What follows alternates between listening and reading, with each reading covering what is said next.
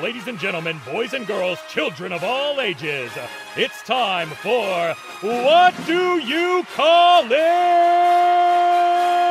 Podcast.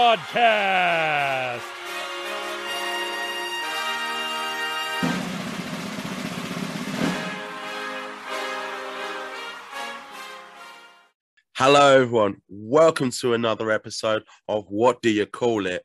Podcast. I'm your host, GB, and there's a reason why I did the shadow boxing. It's because today's guest is a close protection operative, an MMA fighter, a boxer, a doorman, an ex-British Army Airborne Forces, and now an actor. Please give up for my mate, Brian Barber. How you doing today, mate? You all right? Good. Pleasure to be on, George. Thanks for having us on. Not a problem at all, mate. Not a problem. So, can you tell the listeners where in the UK you're currently at? I'm in Northamptonshire, a small town called Corby. Nice, mate. Nice. You're obviously in Southend, didn't you? Yeah, mate. Ooh, that's it, man. Got some good memories down there with you. Yeah, man. We actually met last year in Southend, and we're actually going to kickstart the show by talking about the new Rise of the Foot Soldier origin film. Reason being is because it actually featured both of us. Well, mainly you. Featured 2 seconds of me, just if that. And I gotta ask, Ryan, how did it feel seeing yourself on the big screen? Yeah, well, when went to the premiere in the London, obviously down Leicester Square, it was a bit like surreal, really. Like it was one of the moments where I was waiting, like for, because we did quite a lot of scenes, obviously filming, but when the editing gets done, you don't know how much you're going to be in, and you're not. Also, you can relate to that yourself. When we were there, when we jumped around, everything we did, it was just like anticipation to see when we're in there. So I was actually quite glad that my sort of speaking role and the line was in there. It could have been better, obviously, that bottle scene that I was supposed to have done, but as the whole, like with the football fight scenes and everything, at least like you could see me and I was in there, sort of thing. So yeah, I was quite happy with it, to be fair. So yeah, it was cool to see. Nah, awesome, man. I was at the cinema. I noticed you straight away. I was happy to see you. And another thing as well, you actually featured on the official movie poster with George Russo and I think it's Char, another guy we met on the set who was a good lad. I mean, how did it feel being on the poster itself? I mean, you're pretty featured on it. Yeah, it was pretty cool. George Russo, he was a really cool guy, to be fair, because when I met him on that set, he sort of spoke to us first because he clocked like my ears, because I've got like some like cauliflower ears, not too bad, but then he asked like, "Hey, Rob, all like jiu-jitsu or anything like grappling?" I said, "Oh yeah, grappling or jiu-jitsu for like a while, sort of thing." So he said I didn't know, so he did jiu-jitsu as well. He quite likes it, so I got like speaking to him. I think that helped me like get near to the front of the thing the line anyone that day, because we got chatting about that, so we showed him if you're interested in jiu-jitsu. So we just got on. He was like a cool guy, to be fair. So that was like quite cool. But yeah, on the front poster, it's quite a good like picture, to be fair. Yeah. Yeah, that's awesome, man. I mean, I've used it as the thumbnail for this image, for this episode when I do upload it. I mean, it's just a cool opportunity, man. I mean, are we actually okay to share the behind-the-scenes moment, which involved me and you and a prop bottle? If you can tell the listeners what exactly happened with you and that prop bottle, please. Oh, that was a disaster. Like, my main scene, my moment that got taken away from me, didn't it? Forever. I just got a bit too excited. I did the dummy run like so many times, the plastic one, it was like fine. Then it comes to real one. I got too excited. I crushed it the first time. Then on the second time, the way that I did, I just put the arm down, so it sort of blocked out the camera. So when they did it with the other lads that did it from behind, the angle was just like a bit better. So they ended up just like wiping out a bit. So that was pretty gutting. But yeah, still wanted to stay, George. But like, I still remember. I was right there when it happened. Yeah, you can't take it. Then someone else did it. He goes, "Y'all do it." I think it was Ricky. Yeah. And he smashes on his head. Nicky's going off his nut. And then I think they took him ages to find one last plastic bottle. And then I think it was Andrew, wasn't it? Who had to do it, Andrew Loveday. Yeah, and then he had to put, because he's featured in the third and fourth one. He had to cover himself up.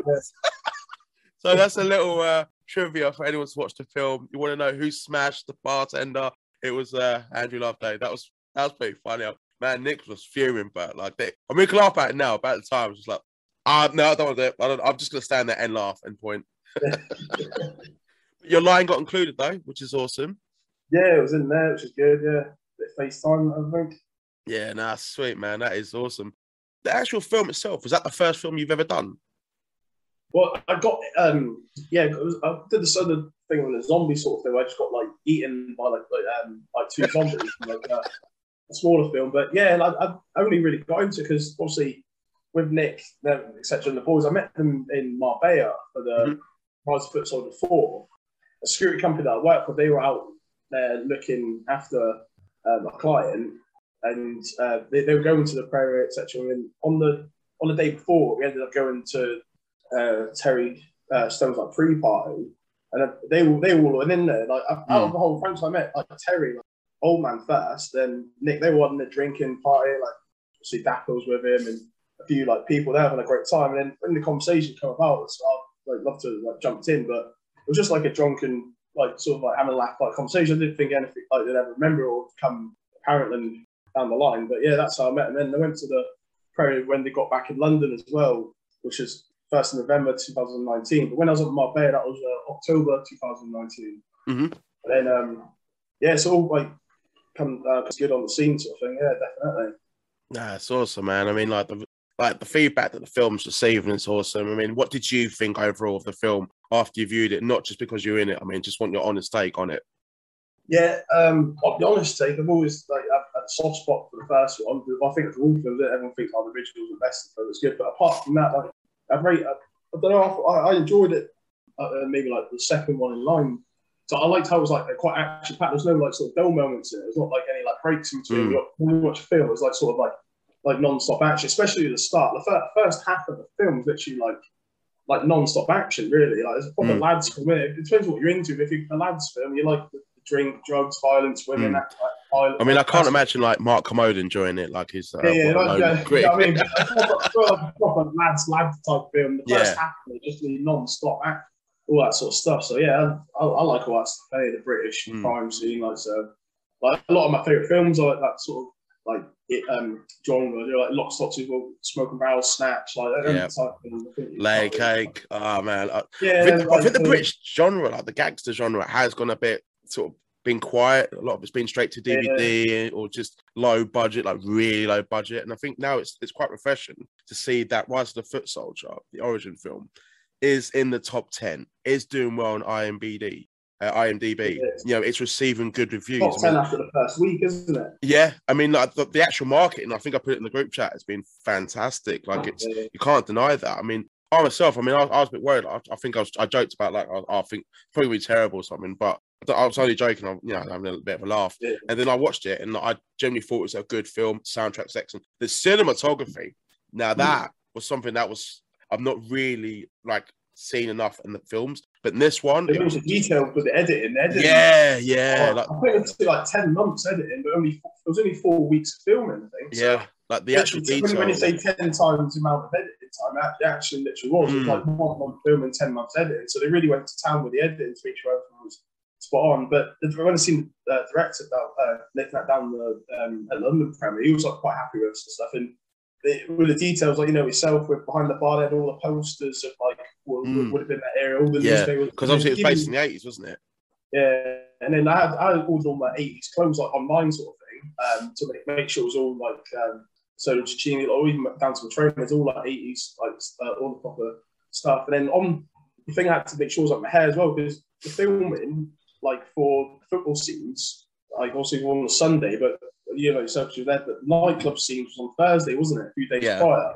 But in the film, they do the football fights first, then we go to the nightclub afterwards. So I had to make sure I had all the clothes. Continuity. Yeah. I would have looked off, but and I had a fresh skin fade, like a zero, like on like the nightclub scenes. I had to make sure that it was, because it was during the pandemic. I think it was like that day that they shut the barbers the day after. So I was ringing around to like those like sneaky barbers saying, I need a fresh skin fade. So I had to make sure. Go down an alleyway, like. Boris literally shut the barbers like the next day. I didn't think of it. I said, I need to make sure my hair is like exactly the same, but the hair grows back quite fast because I'm dying up. I've always like kept myself quite healthy, so like with like things like my hair, like it does grow like quite fast. I was like, I need to make sure that's like spot on for like the director and stuff. So that was a little behind this thing we did, yeah. I didn't really think about that actually. No, I didn't really think. But yeah, it was down Route Hall anyway. We had a good time down there. It was the Southend fans weren't happy, but you know, when are they? Yeah. To be fair, it was during like a third lockdown. Like they can't watch the game and like do the film down there. We're all out, yeah. What would it was like? It was quite funny. I enjoyed some of it. We had a good crack. We had a good crack in the Yeah, like, but it looked good though. Like I was, one of my mates was there. Like he said it was really good. You know, but I'd still say touch with lads from the nightclubs. You had a good crack. They had a great. I was lucky we had a good bunch of lads like you, like Tyrone, Ricky, like Sam. Yeah, mate, they're great. I think it's a good bunch of lads. Yeah, that sort of made it for me as well because the people I was with, they were like spot on guys. I mean, like on the same wavelength, just like good lads. I mean, I can't complain. Like, not just my experience from it as well. I mean, it was fantastic. But I have actually made genuine friends, including you, from that. And it just, you know, it was a brilliant experience, good film. And this is going to be released this week, and it will still be in the cinema. So if you haven't seen it and you've just listened to us and you want to go see it, go in the cinema and watch it now. It's weird how it's done. People message me saying they've seen it because in my hometown. Like, but it's actually shown in the cinema in my town. So people like tagging me and saying, I've seen you and stuff. That's cool, man. Yeah, and you was in the newspaper as well, weren't you? You could see you briefly. Yeah, the Sun newspaper. Yeah, I got the cool sort of thing. Yeah, like there's a picture of like Vinnie Jones and I think Terry. But yeah, that picture got used in Sun newspaper for the main article. Yeah, so that was a bit. That's quality, man. I'm a bit jealous. Yeah, I just got lucky in all this like things. I was just always in the right place. Like, that's the my life. And people are like, how'd you get this? How'd you get that? I'm like, literally just always like lucky. Like, I just landed in like random places at random times, sort of thing. But yeah, man, you was in the right spot, man. Honestly, just for you to be featured. Like the angle. That's awesome. Like, if you had to rank the films, 1 to 5, 1 being the lowest, 5 being the highest, how would you rank them? Oh, on the spot now. In like God's honest truth, I always had, like I said earlier, I like the first one. I thought that was like spot on. That's what obviously got me into the franchise. I think you always have like a lot of franchises. You can never really beat the first one anyway, even if the films are better. So we've always done one. But I don't know if I'll put this sort of second. Like, I did actually like really enjoy it, sort of thing. You can tell me. Really? I don't know because I thought the second one obviously wasn't good at the first, and then. The third one was a bit like had quite a bit too many. It had a lot of comedy scenes in it. It was a fourth one. Then the third one was like really violent, but Overkill, Pat Tate was just smashing everyone. He was like a superhero in it, wasn't he? And then just annihilating everyone for most of the film. And then the fourth one was like good, but it was in Marbella. And then I'm not sure how much of that was true as well. Maybe they were a bit too far. And there was a lot of loads of funny bits there. I did enjoy it. It's good watching, but a few of the characters in there weren't really based on anyone either. It was like the fourth one. And then the fifth one had like a bit of everything. I think the fifth one they probably get criticised with like what's true and what's not and everything, which I do get. But you get that of everything, though, man. Yeah, like, it's hard to get the point. But a lot of people, like I think the franchise is a bit like Marvel. Even love it or you hate it because like Fast. Yeah, I mean, I know people that hate it. Nine episodes, and then James Bond's got I don't know how many episodes, but look how much money they make. Like it's people are enjoying it and stuff. There's no harm in it. Like obviously people have a few people are upset and different things. Which I understand. Like not everyone's gonna love it, but you have that. You have people that have moaned about it for saying things have been fabricated and stuff, and people involved. They've got a fair point as well because some of the stuff that they are saying and like is true as well. So I understand both sort of sides. Understand both sides. I just want to stay out of it, you know. But I think everyone's got like sort of valid point. But that's cool, man. As we are coming to an end of the Rise of the Foot Soldier film talk, one person you have met who basically, because of him and his story, real life story, basically started this franchise and the films and the books and the documentaries and the chit chat.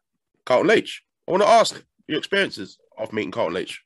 I met him a few times, not for many years now. It was literally when I was younger, like about 17, 18 sort of age.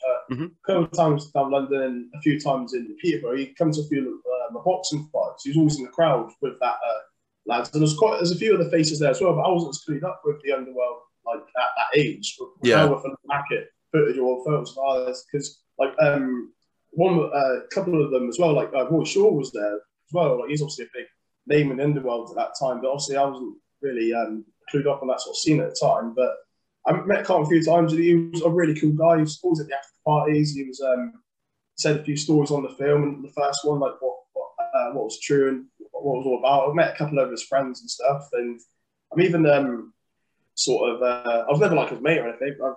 But he was like he was a cool guy and well, I didn't realize how cool the film was going to become like later on. So it was cool to actually meet him. I sent you a picture of him, didn't I, when we were younger? I looked different then. I was a lot skinny with no tattoos and been punched in the face a few less times. So that picture probably better than the ones now. Anyway, we share a few like huge friends, me and Carlton actually, and then one of them actually helped me out loads. A good chance to like thank sort of thing. He lives in Florida now. Jason Alday. He does the GHQ like magazine. They feature my security, private security protection feature on it in the story. So that helped me get work. So good like shout GHQ magazine. Thank Jason Alday for putting him. And I met him like through mutual friends as well, like through also like Jez Love that did a massive favour putting in touch with Brian Anderson, because he did the magazine together originally with Brian Anderson's Glasgow Eyes. He's the Glasgow photographer, did all the true crime, but all the real deal stuff, guys like Paul Massey, Paul Ferris, he took the pictures of Paul when he come up with the court and everything for the charge, and at the funerals for Paul Massey, and Ferris was there and all that stuff. He's involved with a lot of the real sort of deal guys. So when they produced him and Jason Alday come together, they produced that magazine and featured us. So that was a good favour for me. That helped me a lot. That did. So give me a chance to thank him. He's good friends with Carl Leach. They've known each other since the West Ham days. He was with him the other day. When he comes back to America, he always visits him. So they stay in touch quite a lot. So. Cool, man. Awesome. Glad that we got to talk about the film, by the way. Do you plan on doing any more films, by the way? Do you know if they're doing any more? No. Do you plan on doing any more films yourself? Yeah, there was. I don't want to talk it, but they had. I've got a role with this ex. It's called Hold On. We've got this ex-marine that's struggling with PTSD. It got me doing a little extra sort of a role in that. I'm not sure if they wanted me in there because the experience was being on tour myself and the military, and obviously I've got friends that I've seen people that struggle with PTSD, etc. They wanted us involved in that because of my military background and all, but let's want this anyway. Or they might have wanted help, how to how people act and stuff because the guy that's writing it, he's got no military experience, so they just want us on board to give him a few tips and stuff as well. So I'm looking forward to working with that, and that's back in this year. And then when Danny Dyer was supposed to come back, I'm not sure if they've scrapped it now, but there's talks the Human Tracker 2 as well, getting a little only a small part. Really? For that as well, yeah, and nice one, brother. Sorry. Yeah, the one about doing the second one, but I'm not sure. I think they're going to get to play a doorman or something, but fine for that. But I don't know if that's going to come about now. But I'm doing one in commentary for that a little scene for that 4-star production that the lads obviously doing. They just wanted a small part for that, so that's actually this month. It's in a couple of weeks, I think. So. I just got to wait out for that. So yeah, we've got a few bits and bobs in the pipeline and just see where it goes. But acting was never really a thing. There's more, obviously, more like a hobby, or just just an experience. Just Well, I did like it. And obviously, money from family. But I always wanted to headline UFC. That was always my dream. Or see combat abroad, or go on tours with the military, or things like that. But my ideal job at the minute would be attached to Special Forces or SES, but be a dog handler. When they go in and do the clearance for buildings for IDs, and when you get a terrorist attack or anything like that, something happens that'd be my dream job. I'll do that for free. I try not to chase money. Try and do more what I enjoy, or chase the what makes you happy.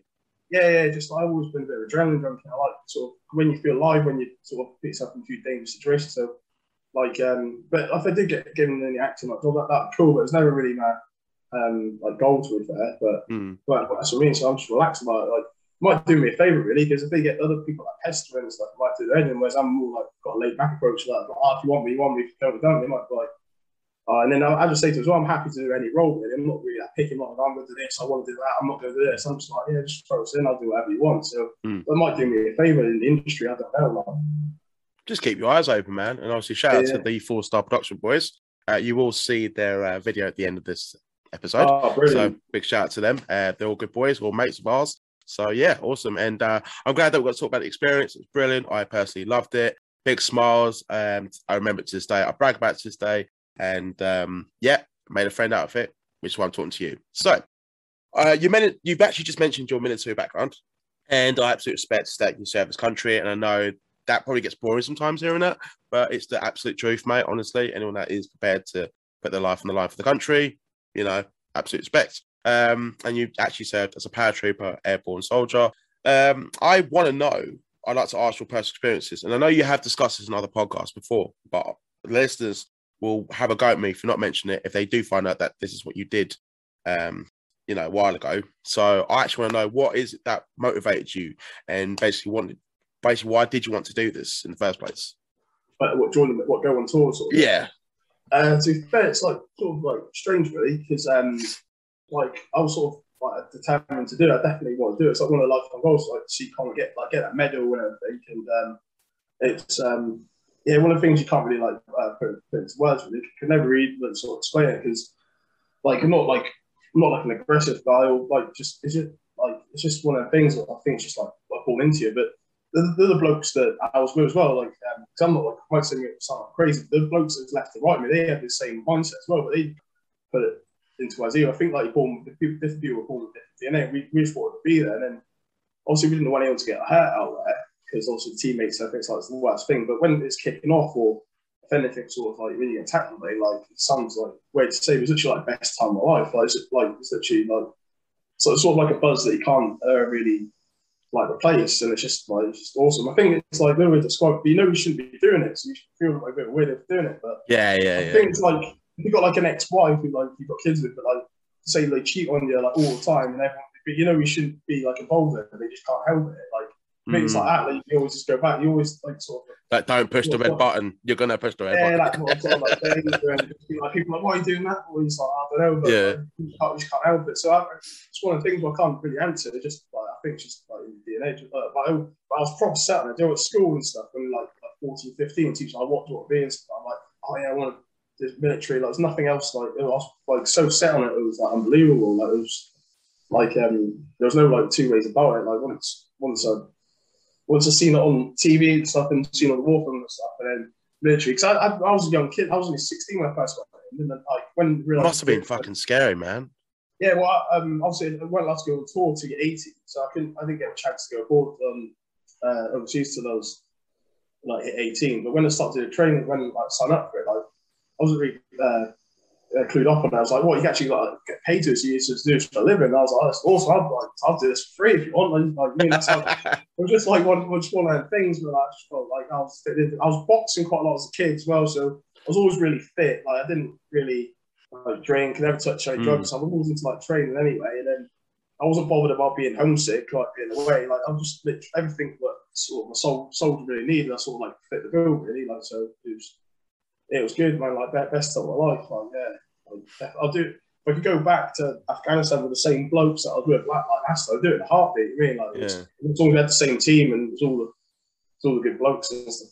Like everyone's got your back, and like the airborne brotherhood, like it's just brilliant. Like it's just a good experience in your life. You can't really beat it. I think that's why a lot of people go off the rails and get upset, like after it's all gone and dusted. So not like myself, but other people, because when they've had it and then like you lose it sort of thing, like it's a bit of pill to swallow sort of thing. I think it's the same for sports athletes as well. As when you're top of the game and then like say you sort of like now what, isn't it? Once you've had it all. Yeah, football, it doesn't really matter, any sports or any achievement really. Even if you win the World Cup, it's like and then you break your leg and you can never play football again. That must be a bit of pill to swallow. Obviously Cristiano Ronaldo at the minute, he's also like top of the game, but imagine like if he's in the car crash, can't play football again. He's like the boy, isn't he? The man. I'll talk about it. Oh, don't say that. Ronaldo's like a god to me, mate. I know you're not big into your football. He's like Mike Tyson to you. Like yeah. I love Mike Tyson. Yeah. But I always had, even though it's not my sport, I always had a big soft spot for Michael Jordan. He was a good influence on me. I always been a fan of Have you seen The Last Dance, by the way, on Netflix? The Last Dance. That's a good one. Yeah, I'm not even a basketball. Sorry to switch off, but like I haven't actually spoken about it on the show before, and I'm glad I got actually briefly speak about it. But The Last Dance, you don't even have to like basketball to realize how bloody good it is. That documentary and just Michael Jordan's winning mentality. Oh my god. Yeah. Well, I don't when you said you watched my previous podcast. When I got asked the question if it could be close protection work for anyone, who would it be? Michael Jordan was actually my answer. Really? Yeah, like he's right up there. Like he's like sort of like not like fringy hero and that. Like, I wouldn't go as far as he's a hero, but there's someone I generally like look up to. Like even though it's nothing to do, I thought, yeah. Even when I was a kid at school, Michael Jordan was like the boy. You know, when you're a kid at school, you think, oh, he like, yeah, like, he's the boy. He's so cool. Like, yeah, Michael Jordan's got a big place in my heart randomly.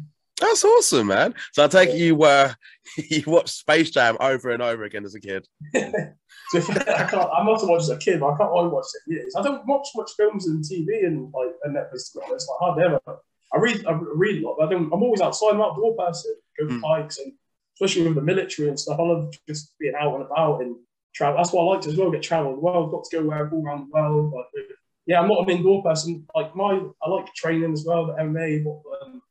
Like what I do at my house, I just treat it as somewhere where I go for a shower, I go sleep. I want to spend the least amount of time in there as possible, like in out. I don't like being out. You know? I like being out. Yeah, so I don't really watch much TV and film from that. See, I wish I had this mentality, but I'm so fucking lazy. There's a reason why I haven't seen my feet in over like 2 years with all the weight that I've gained, mate. So I wish I had your mentality. But no, that's cool, man. That's cool. So with the boxing, I actually want to go briefly talk about that because I know you. I've actually had about 80 fights. Is that correct? If you had more or less. That was like all in when I added it all together. That's another thing. That's honest when sometimes you get asked like things. It's hard to get like things like spot on. But I had like a lot of like box fights that would like K1 for, but then the MMA like all together, and then but with like things like.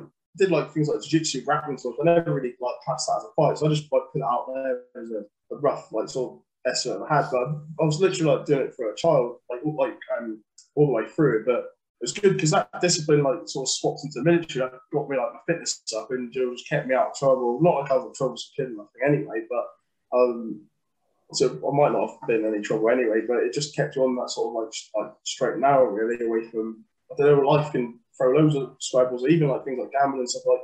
I tried that and stuff. But the fighting and martial arts, like, in general, just kept me away from a lot of my bad stuff. And I think I easily could have just got involved, got addicted to the wrong thing. Like, I don't know, just sort of got that like personality really. So that helped, but it helped me get into obviously when it comes to get the close protection like jobs. Because I didn't know, I always sort of seen it as I didn't know why I did it. Really, and in life, so many stars are aligned. I thought when I got involved with protection work, all sort of come together. So I thought, my military career and my martial arts and boxing, it all sort of like come together really. Then I started earning some good money and doing a bit better for myself. So I've got a lot to thank for the martial arts really. Nah, it's awesome. Like the combat sport because I really enjoyed what you just said. Like you said, you basically did it to stay out of trouble, but you often hear a lot of people do it because they are getting into trouble. To defend themselves or to basically work to basically get even stronger or to just to basically calm themselves down. But you did it in a positive way, like hold on, actually I don't want to have a bad lifestyle, I want to keep myself disciplined, and I respect that, mate. I really do. As you are actually the first MMA fighter I've had in the show, unless someone's not told me of all the guests, thanks. I think the listeners will want to hear about your MMA career. First of all, what division do you fight in? Well, I probably like spent most of the career at like featherweight, so I was 145 pounds for the Americans, but then UK pounds like 66 kilos. Obviously, that was like with like the full fight camp and the weight cuts and everything. So ideally, like 12-week fight camp to 8-week fight camp, which that would like sort of like when you sort of like hit your goal rate to compete. And we for the listeners, I don't know if they're like obviously. I think because UFC's about now, I'm kind of very like the big names, people understand a bit more. But when I first started, I had to explain it. Everyone knows now you weigh in the day before the fight, but obviously you weigh in the day before the fight. And then by the time you walk into the octagon, like I was probably weighing like I think like that night, like when I woke up in the morning, I was at least like 74 kilos when I woke up in the morning, like minimum, like from the next day. So by the time I actually like refueled for that day and what's the octagon, like, I was probably like not far from walking around at welterweight, really. Could you tell the listeners? But that's minimal compared to that's minimal compared to some of the big boys do. They're like someone like Romero and like your John Jones and them type of people. By the time they walk into Scotland, they're like we're talking like minimum, and especially Darren Till when he used to cut down like loads of things. By the time they walked into the octagon, they were like talking like minimum like 2 stone heavier, like by fight night, really. Yeah, some of them want to take it even to the next level, even more than me. Yeah. I think viewers might not know how the weight cut, like some people can win or lose like fights on the weight cut. It's a big part of the game. Like, it's quite dangerous as well. It shortens a lot of people's careers if they don't do it right. But because I didn't do it right myself for years. I think a lot of the MMA didn't, because it's sort of a grey area. No one actually really knew what they were doing at the start. Like, and then trial and error. I think it's the same as bodybuilders. You know, like you got the originals, didn't you? Like your Dorian Yates, like trying to work things out himself. But like nowadays, if you want to get into bodybuilders, some young lad walks in the gym, you can just go online and we've just got like endless amount of information, sort of thing. So yeah, that's what it's like at the start. Like for me in the UK, in the MMA, it was like trial and error. And I used to have to do a lot of traveling around the UK to get different like training. Obviously, I was doing jiu-jitsu, like boxing, kickboxing, Muay Thai, like judo, whatever you do, and you have to like travel around to get all the coaching in if you want to compete at a decent level. But now we can go to gyms. We've got everything like all under one roof. I mean, because that's what the Americans have got, but the British are starting to get it now as well, where you walk in to the gym and it's like pure MMA. Like you've got a bit of everything now. So yeah, the youngsters now don't know how good they've got it. But another 10 years from now, it's going to get like even more ridiculous. Like the level's just going to get better and better. Like even at UFC level, the champions like 15 years ago now in the weight class, if they wouldn't, some of them wouldn't really probably ranked in the top 10 of the nowadays top 10, like in their weight class. Like the level just keeps getting like better and better and better. So it's quite exciting to see. Like, awesome, mate. I was actually going to ask about the sort of weight cutting, but you literally answered it for me, so that's fine. I think you might have answered this question, but I want to ask anyway. I mean, if you could sort of elaborate a bit more and give a bit more detail as to why. But because you mentioned the boxing and the MMA, I want to ask what is more difficult in terms of preparation for either an MMA fight or a boxing fight? Well, it all depends on level you compete at. But one thing that's underestimated actually, to be fair, like the amateur boxing is actually like really tough, like especially like the lads that compete at the ABA finals and like, because also it's a short fight, like amount of rounds, and you've got a short space of time to impress. Like they train hard, and that's really good. And obviously, the difference between high level boxers and MMA, it's sort of like who would win out of fight, Batman and Spider-Man, isn't it? But with MMA, obviously got all the like different disciplines. I wouldn't want to bore you with all like the history of it, but so obviously MMA is like harder. But when it comes to like dedication, if you want to be like the best of the best, they probably spend just about hours on their same craft as each other. Like it's just whoever spends the most amount of time in the gym and who's going to make them sacrifices. I mean, who's going to my best mate's got a engagement party, or like, I'm going to miss that to go training, or like things got wedding, I'm going to miss that to go training. Like, that's where it's just not like really like what's hard. They're both like hard. It's just more like top of the food chain for both of them. Like you got like your Canelo, or you got like Khabib sort of thing. They're two different sports, but they probably spend the same amount of hours in the gym just perfecting their craft. Right? Oh, brilliant, man. Khabib, what a fucking animal he is, by the way. What is I just pick the two like most dedicated ones. Yeah. But like Canelo's like dedicated boxing. He live and breathe boxing, doesn't he? He doesn't go off the limelight off. And Khabib's like the MMA guy that never got affected by the limelight or went off the rails. He just stuck to his training. So, but that's I mean, them two guys like they're like good like role models for the kids. If you're we want to be a boxer, watch like Canelo does this fight camp. If we want to be an MMA fighter, look what Khabib does. I mean, just like stay humble, respectful, and that. Just get on with it, let the fight and do the talk. I mean, but as to say which one's like harder, they're both like hard, different. But for physical like hardness, Olympic freestyle wrestling is the hardest thing I've ever done, like as a discipline. Really? Yeah. For the physical, it's just like non-stop. Like you're just going at it. Like if you wrestle hard properly, freestyle wrestle, like a 5-minute round could be the same as doing like 10 rounds of sparring at boxing. Like honestly, it's that exhausting. Like you'd rather do the 10 rounds of boxing sparring than you would 1 round of wrestling if you properly go at it.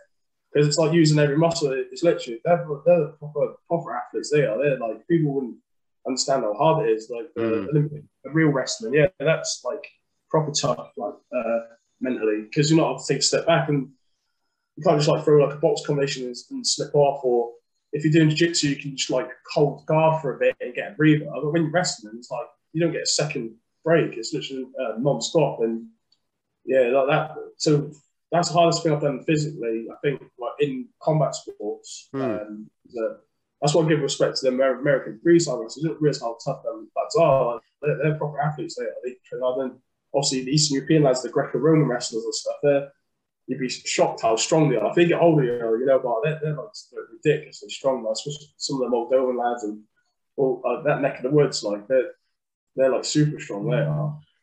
I never expected to hear that, but as a wrestling fan, like it literally clocked on Kurt freaking Angle. You know, some people look at these guys and think, oh, they're just showing, but if it comes down to it, like some of them are a lot more dangerous than you think. Like people, yeah. I didn't realise, man, honestly. But like now you've explained it, and obviously think about Kurt Angle and others. Like, yeah, they still fuck me up. So, no, awesome, man, awesome. One of the first things I noticed about your social media when we first met last year on the Set Rise Foot Soldier was if you go on your social media on your Instagram, you see that you do a lot of security work for some absolute big names, and they'll see like you work as a close protection operative for just not like music and celebrities as well. I want to ask you if you can tell the listeners who have been some of your favorite celebrities that you have worked with. Is it well, because it was like fairly recent, we did not with, I can say it now because we lost the contract, not working with, but I wouldn't say it at the time, but we did work with like Anne-Marie, and she was like brilliant, to be fair. Like, even compared to not even celebrities, even like Jenny Girl in general, like she was like spot on, and she even signed and donated like something for us for Corby, a charity for Dylan Harper, some 18-year-old young lad that sad passed away, and his mum, Leanne, they had like a fun day in hometown, they had a football match and everything, and she like wrote out like her album, signed it, and everything, donated it like for gifts. So just in general, she was like spot on, to be fair. And that's class. That's class. KSI as well, they donated something to Kane's Fun Day, what a lad down my way, James Hunter, he arranges it as well, like for his fun day, so he did that. So some of them are like really cool, to be fair. Like can't fault them, but like they're just like one person I got mentioned because I think I've seen it the most on your Instagram of all the celebrities. Stormzy. Yeah, what is he like? He's like, oh yeah, he's just like cool guy, to be fair. Like just like down to earth, just like he's just like brilliant. Like give a little shout out to people. He's just good. It's good, fun to work with, just like relaxed thing. I remember a couple of fans were outside that couldn't get in one of this event. I won't say the location, actually, but it was pissing it down. It was like rain, but he still went out there to get a couple of photos of them and stuff like that. Yeah, like some put like a Sony on camera, or some of them generally are, but like some of them like cool all the time, because even with that, Anne-Marie, like got like the media like guy, like some like lad like from Zimbabwe, is cool. Like name starts with D, I won't say his name. Like he does all media, and he was like, oh, Anne-Marie, like she's like always like happy and just like cool with everyone and stuff. So yeah, because obviously some of them are like the same on camera, off camera. Like, I was lucky that like these sort of people, like if they ever posted on that thing, it's because normally like they're like pretty cool or I know you can't go into too much detail about it, but a lot of my listeners are wrestling fans as well. Ryan has actually done work for WWE, which is awesome. Just wanted to squeeze that in there. Have you had to deal with any crazy fans, like scary moments where you've sort of had to pin them down, or you've lost control or whatever, or any stories that you can share on here? Normally, it's like abroad, sort of more hostile. So in the UK, it's more like if it ever like gets to that sort of level, we've done like job wrong sort of things. Like when we were WWE, like I said, like we weren't even like suited boots, dressing all clothes. If you ever get to get physical with someone, we sort of like failed as a job. That's like the last resort. You don't really want public to really clock on that you are a close protection operative when you're in the scene, depending what role you are.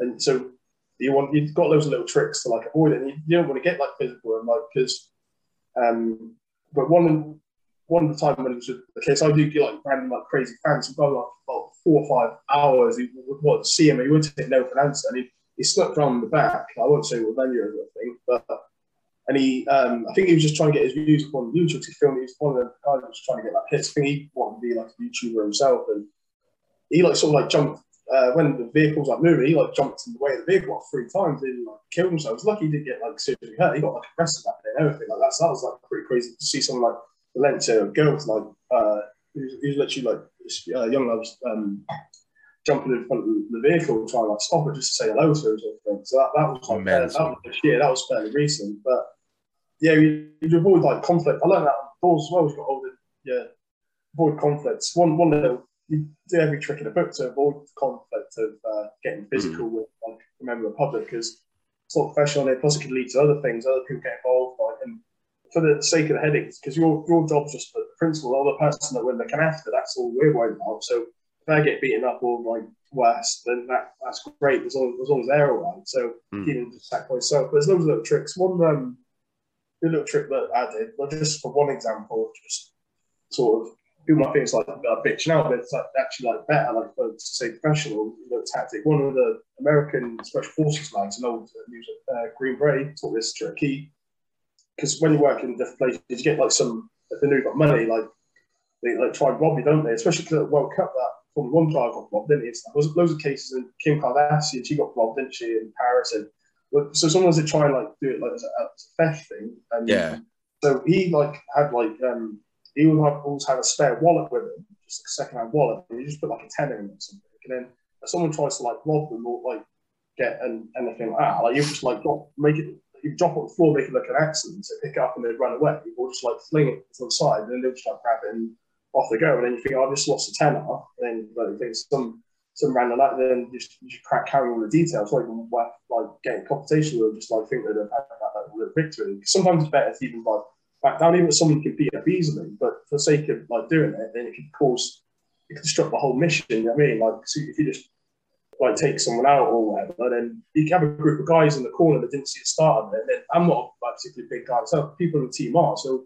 if one of the bigger guys in the team like does something to a small guy, a couple of other people are watching it, they might not know the full story, and they think, oh, you're a bit of a bully, what you're doing here, like try that with me, and then they get involved. Or if you're in a sort of like a bar or anywhere that's got drinks, and you get into a scuffle with someone, even if you like grapple them and get them away quite easily, if you knock their drinks over, that they might want a conversation with you then, and it could just like escalate into a lot of trouble that's not really worth it. So a lot of tactics to just like you're best off just like losing face just to get rhythm. So we tend to not really get in.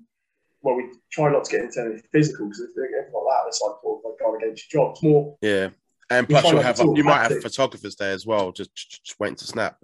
Yeah, it's just like for the sake of being you just got to adapt. So that's what makes the post-action interesting. It's more like planning and stuff I like, and it's like when something's always going to go wrong as well, then you can't just have like a plan and then rely on it. Because if we're going for A to B, we've spent like the whole night planning this route, and then this is good out, and everyone's like, this is where it's going to go down. And then on the day if it doesn't, people like start like panicking and flapping. So like, because anything can happen, but this road that we're planning to go down, if there's a motorbike accident an hour before it, and someone's obviously like died on his motorbike, or they've blocked that whole road off, so we have to like go a different way.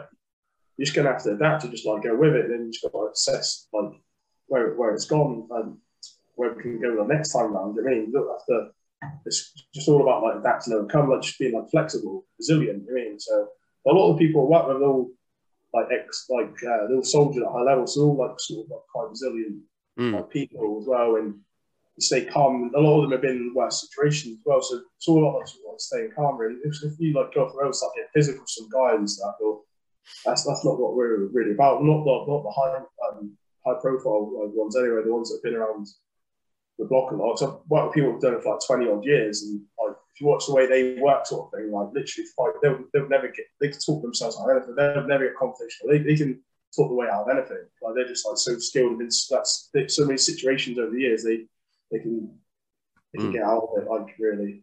But obviously, if they have to act it, they can turn it on if they act it as well. They're all got skilled. So. I'm glad that you did tell me about the planning as well, because we spoke about that just before we recorded, and I'm guilty, and before I spoke to you properly about it, and I don't really know too many bounces, to be honest, but from what I see, I didn't really think there was much to it. You stand there, you look pretty, and that's it, get into the car, but then you have to take into account the planning and the fans and the stalkers and everything else, and the danger that you put yourself in as well. So, I think not just myself, but I think the listeners will truly absolutely appreciate that. I did actually forget to ask, because you mentioned about your boxing record, but because I know I've seen you with some MMA gold, and I've seen your MMA highlights. Wouldn't want to get in the octagon with you, by the way. But I just want to know, what is your MMA record, if you don't mind me asking? The MMA, I think like it's quite broken really. I think it was like 14 MMA fights. No, actually, I think 16 actually. If it's just like pure MMA, yeah. Bloody hell. Do you have any fights? Nine. I think one like 9 of them. Do you have any fights coming up?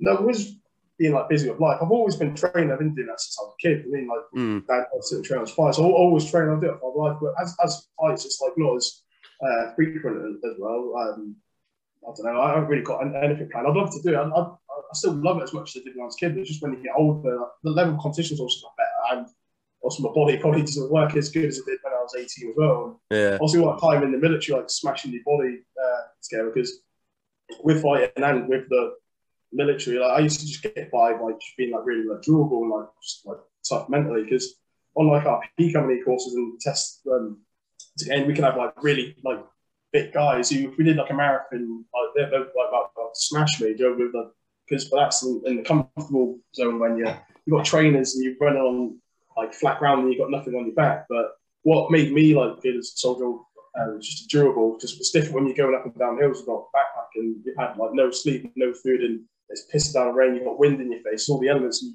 you always got boots on, so you've got blisters, so you're constantly in pain. So a lot of these guys who were like super fit, when these type of elements come in, a lot of them sort of like crumble and drop off. So there's always a lot of people that pass was actually a lot of people that you wouldn't really expect. It was more like how like what sort of like mentally tough you were, like sort of, and really in fitness. So, and because I started with martial arts as well, like a lot of the fights I probably won with, like even some that I beat might have actually been technically better than me, but I was always like quite durable. So as you get older, it's quite hard to like sort of fight a similar sort of style. So it's not as frequent anymore. And then with the age, stuff, weight cuts, but like when you're like 16, 17, like you like train MMA, or if you're that age, and like I did when I was younger, when you train like 4 times a day, 7 days a week, you never really get tired. You literally train so hard you feel you're going to faint. You wake up the next day, you're good to go again. But when you start hitting your mid-30s, like I am, that's when the cramps and stuff start. Revealing your age. Yeah, my knee. I've injured both my knees for wrestling. I tore my LCL on my left knee before, and LCL right in. I cracked my scapula in my right shoulder like 2011, and I was out for like 9 months of that. And all these sort of injuries like come later in life. So I'll never be able to compete frequently, but I'd love to just jump in there and say, I got my shoulder sort of when I was out training in Thailand. I got one of the Thais to sort out for me. So it used to always click, but they sort it out.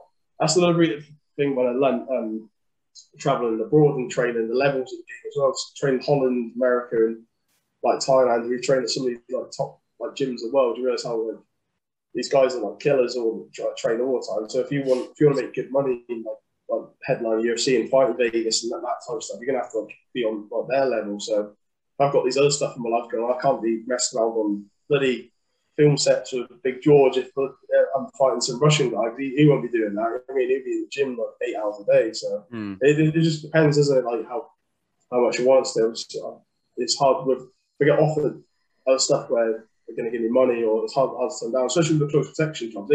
They take up so much time. Like it's a lot of time out in training that course. But if I come home and then they're like, close protection job, we'll give you like this much money, then the fighting. So it's just you got like when you get older, money sort of with the bills and stuff. It's hard to turn down some jobs. So, but when I was a kid, like 15, 16, like where you didn't have any bills, I could just train all the time, anytime. I didn't have to worry about bills and stuff. You know what I mean? You probably get that when you're younger. Do you used to play sports when you're younger, or anything? I used to be the fat kid in school, so I didn't really play football until like got a bit older, and then I used to play Sunday league and then five-a-side, and then I just basically like my ankle started getting away, kept spraining it. So nothing to match what you've achieved and what you sort of were involved in. But I used to do a lot of sports as well. I mean, I've done boxing lesson before, a few of them, and I gave up because that is so fucking difficult. But mad respect to anyone that does it, like my mate Paul, who I know will listen to this episode. He does it when he can. Obviously, like you, with work as well and everything, it's just finding the time and the right fights and that sort of thing.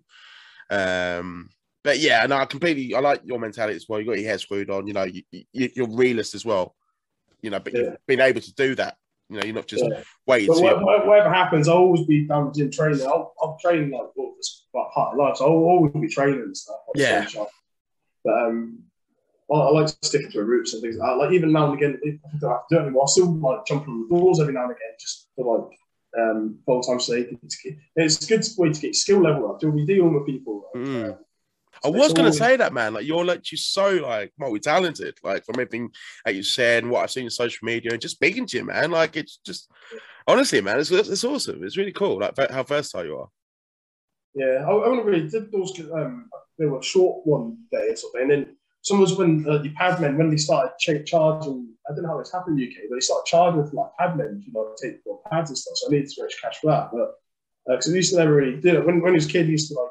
Well, original like training was like normally just did it for free, and then but it's different in UK to like time. So if you have like time to train like ex-world champions or high level guys, like literally like less than a fiver like for a day or whatever. But when UK, like a lot of the past trainers, and it's a big industry now, isn't it? Like fitness industry. So look, if you want to get like decent pad, man, sometimes you have to fold into your pocket. So I thought, I need to like. Start like get some extra cash. I started working on doors just to like fund my training really for like my martial arts. But when I did that, it actually was really good for like networking. Like when you're on the doors, you meet loads of people, like good and bad. Like not just drunk assholes. Yeah, not obviously good for security to open doors for other things, but even just life in general. So like, I need someone to.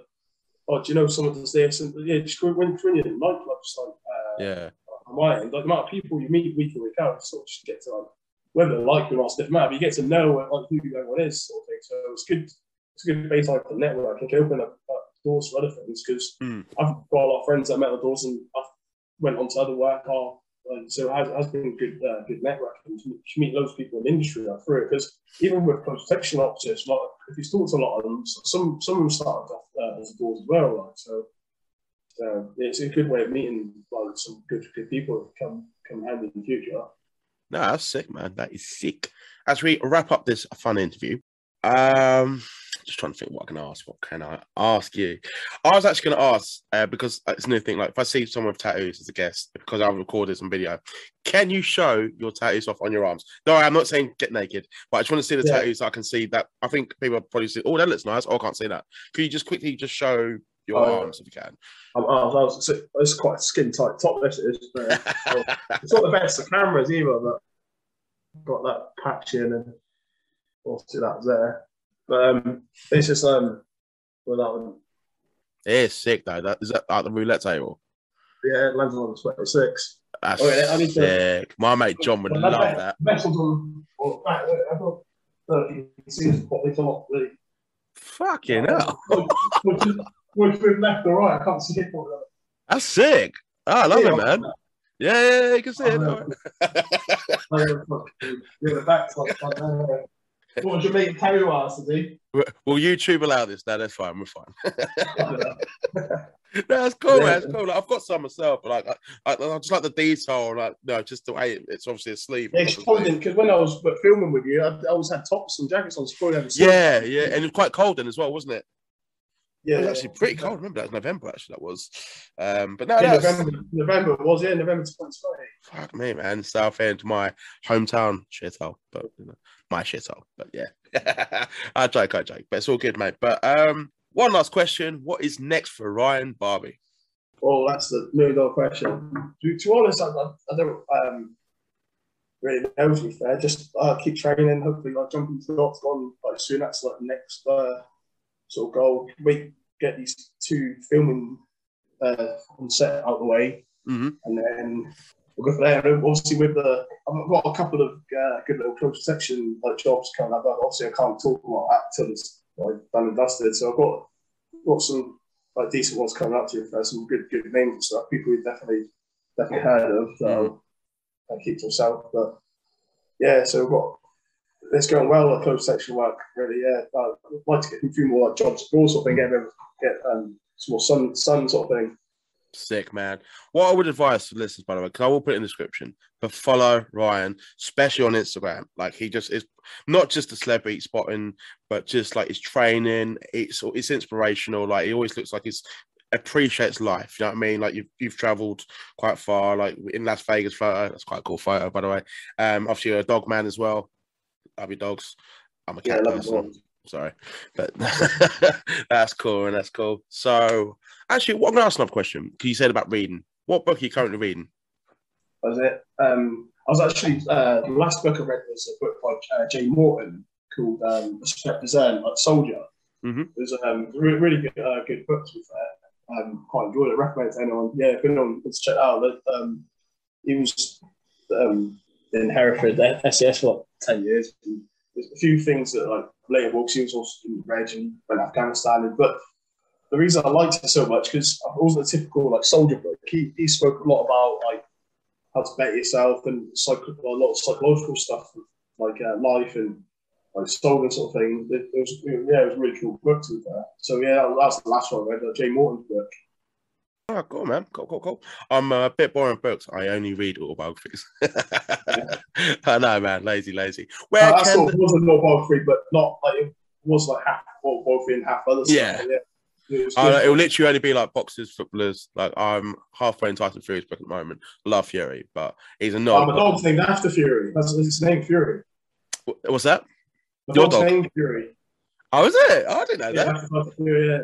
Ah, nice, man. Nice little bit trivia there. Got good taste then. It wasn't going to be called like Wild or Joshua. I met Tyson Fury. He was a cool guy, and his dad and everything. And met the guy who's named after, obviously Big Mike as well, Big Mike Tyson. But the younger dog was called Duran after Roberto Duran. He was my favourite boxer. Fury. I love Fury, man. I didn't realise how tall he was. I met him in I can't remember. It was somewhere in Essex. I went with my mates. Like, it was last minute. It's just like, you're actually pretty tall. But, you know. Yeah, big old boy, yeah. But no, I was like, oh, he's actually quite quiet. Oh. I wanted him to call me a doss or something. When or me asking you a question then, Big George. Was it who is going to win out of AJ and Fury and why? Well, if it does work, so Fury and Joshua, if it does happen, you have to put your house on it. Yeah. I like Joshua, right? And I know it's cool to hate Joshua because like he's Eddie Hearn's boy and all that crap, right? But I like Joshua. Like, I don't think he's nowhere near a bad fighter people say he is. I mean, like, he's got that record for some reason, but I think Fury is just a better fighter, more intelligent. You know, he can get hit, and Joshua proved it. What's his name? The big guy when they fought in Madison Square Garden. Yeah, when he. Oh, Wilder. Yeah, you know, just. I'll go with Fury if I had to bet on it. But if it's going to happen, I know the contracts are for it, but it's just, I'll be honest, I've kind of lost interest in it now, if I'll be honest. Well, I'll put down on it. Sorry. Sorry. Thank you for watching What You Call It podcast. I'm joking, man. I'm joking, right? But when it does happen, it's going to be awesome, and I'm going to do everything I can to get a ticket. I know you will, and we can actually meet each other again if it does happen, and it's in the UK, which I would not be surprised if it's not, but fingers crossed. Yeah. Cool. That's it, man. Where can the fans and the listeners find you on social media? Well, where can they find? Yeah, everything. Also, Instagram, Facebook, Twitter. I don't use Twitter too much, but I'm on it. Yeah, but Facebook and Instagram's the main one. Just put at Ryan Barbie, BRBY, should come up and everything. And yeah, just give us a follow and everything. And hope you enjoy the journey. I'll have some more interesting things to come, I'm sure. The journey's only just begun, my man. It's only begun, man. But obviously, I would highly recommend following Ryan on social media. It's definitely worth it. And Ryan is one of my good mates. Now, thank you for coming on. I've really enjoyed today. There's going to be more episodes of What You Call It podcast actually coming out tomorrow and next week because I'm a busy boy. And I was actually supposed to be taking a break, but yeah, that went out the window.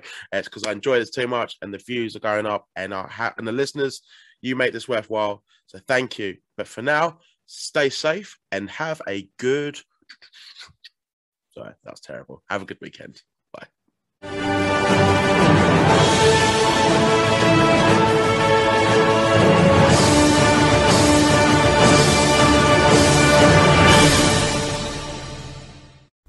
The following podcast is brought to you by the Johners Podcasting Network, found exclusively at WrestlingWithJohners.com. Hello, everyone. I've got a special announcement for my next guest.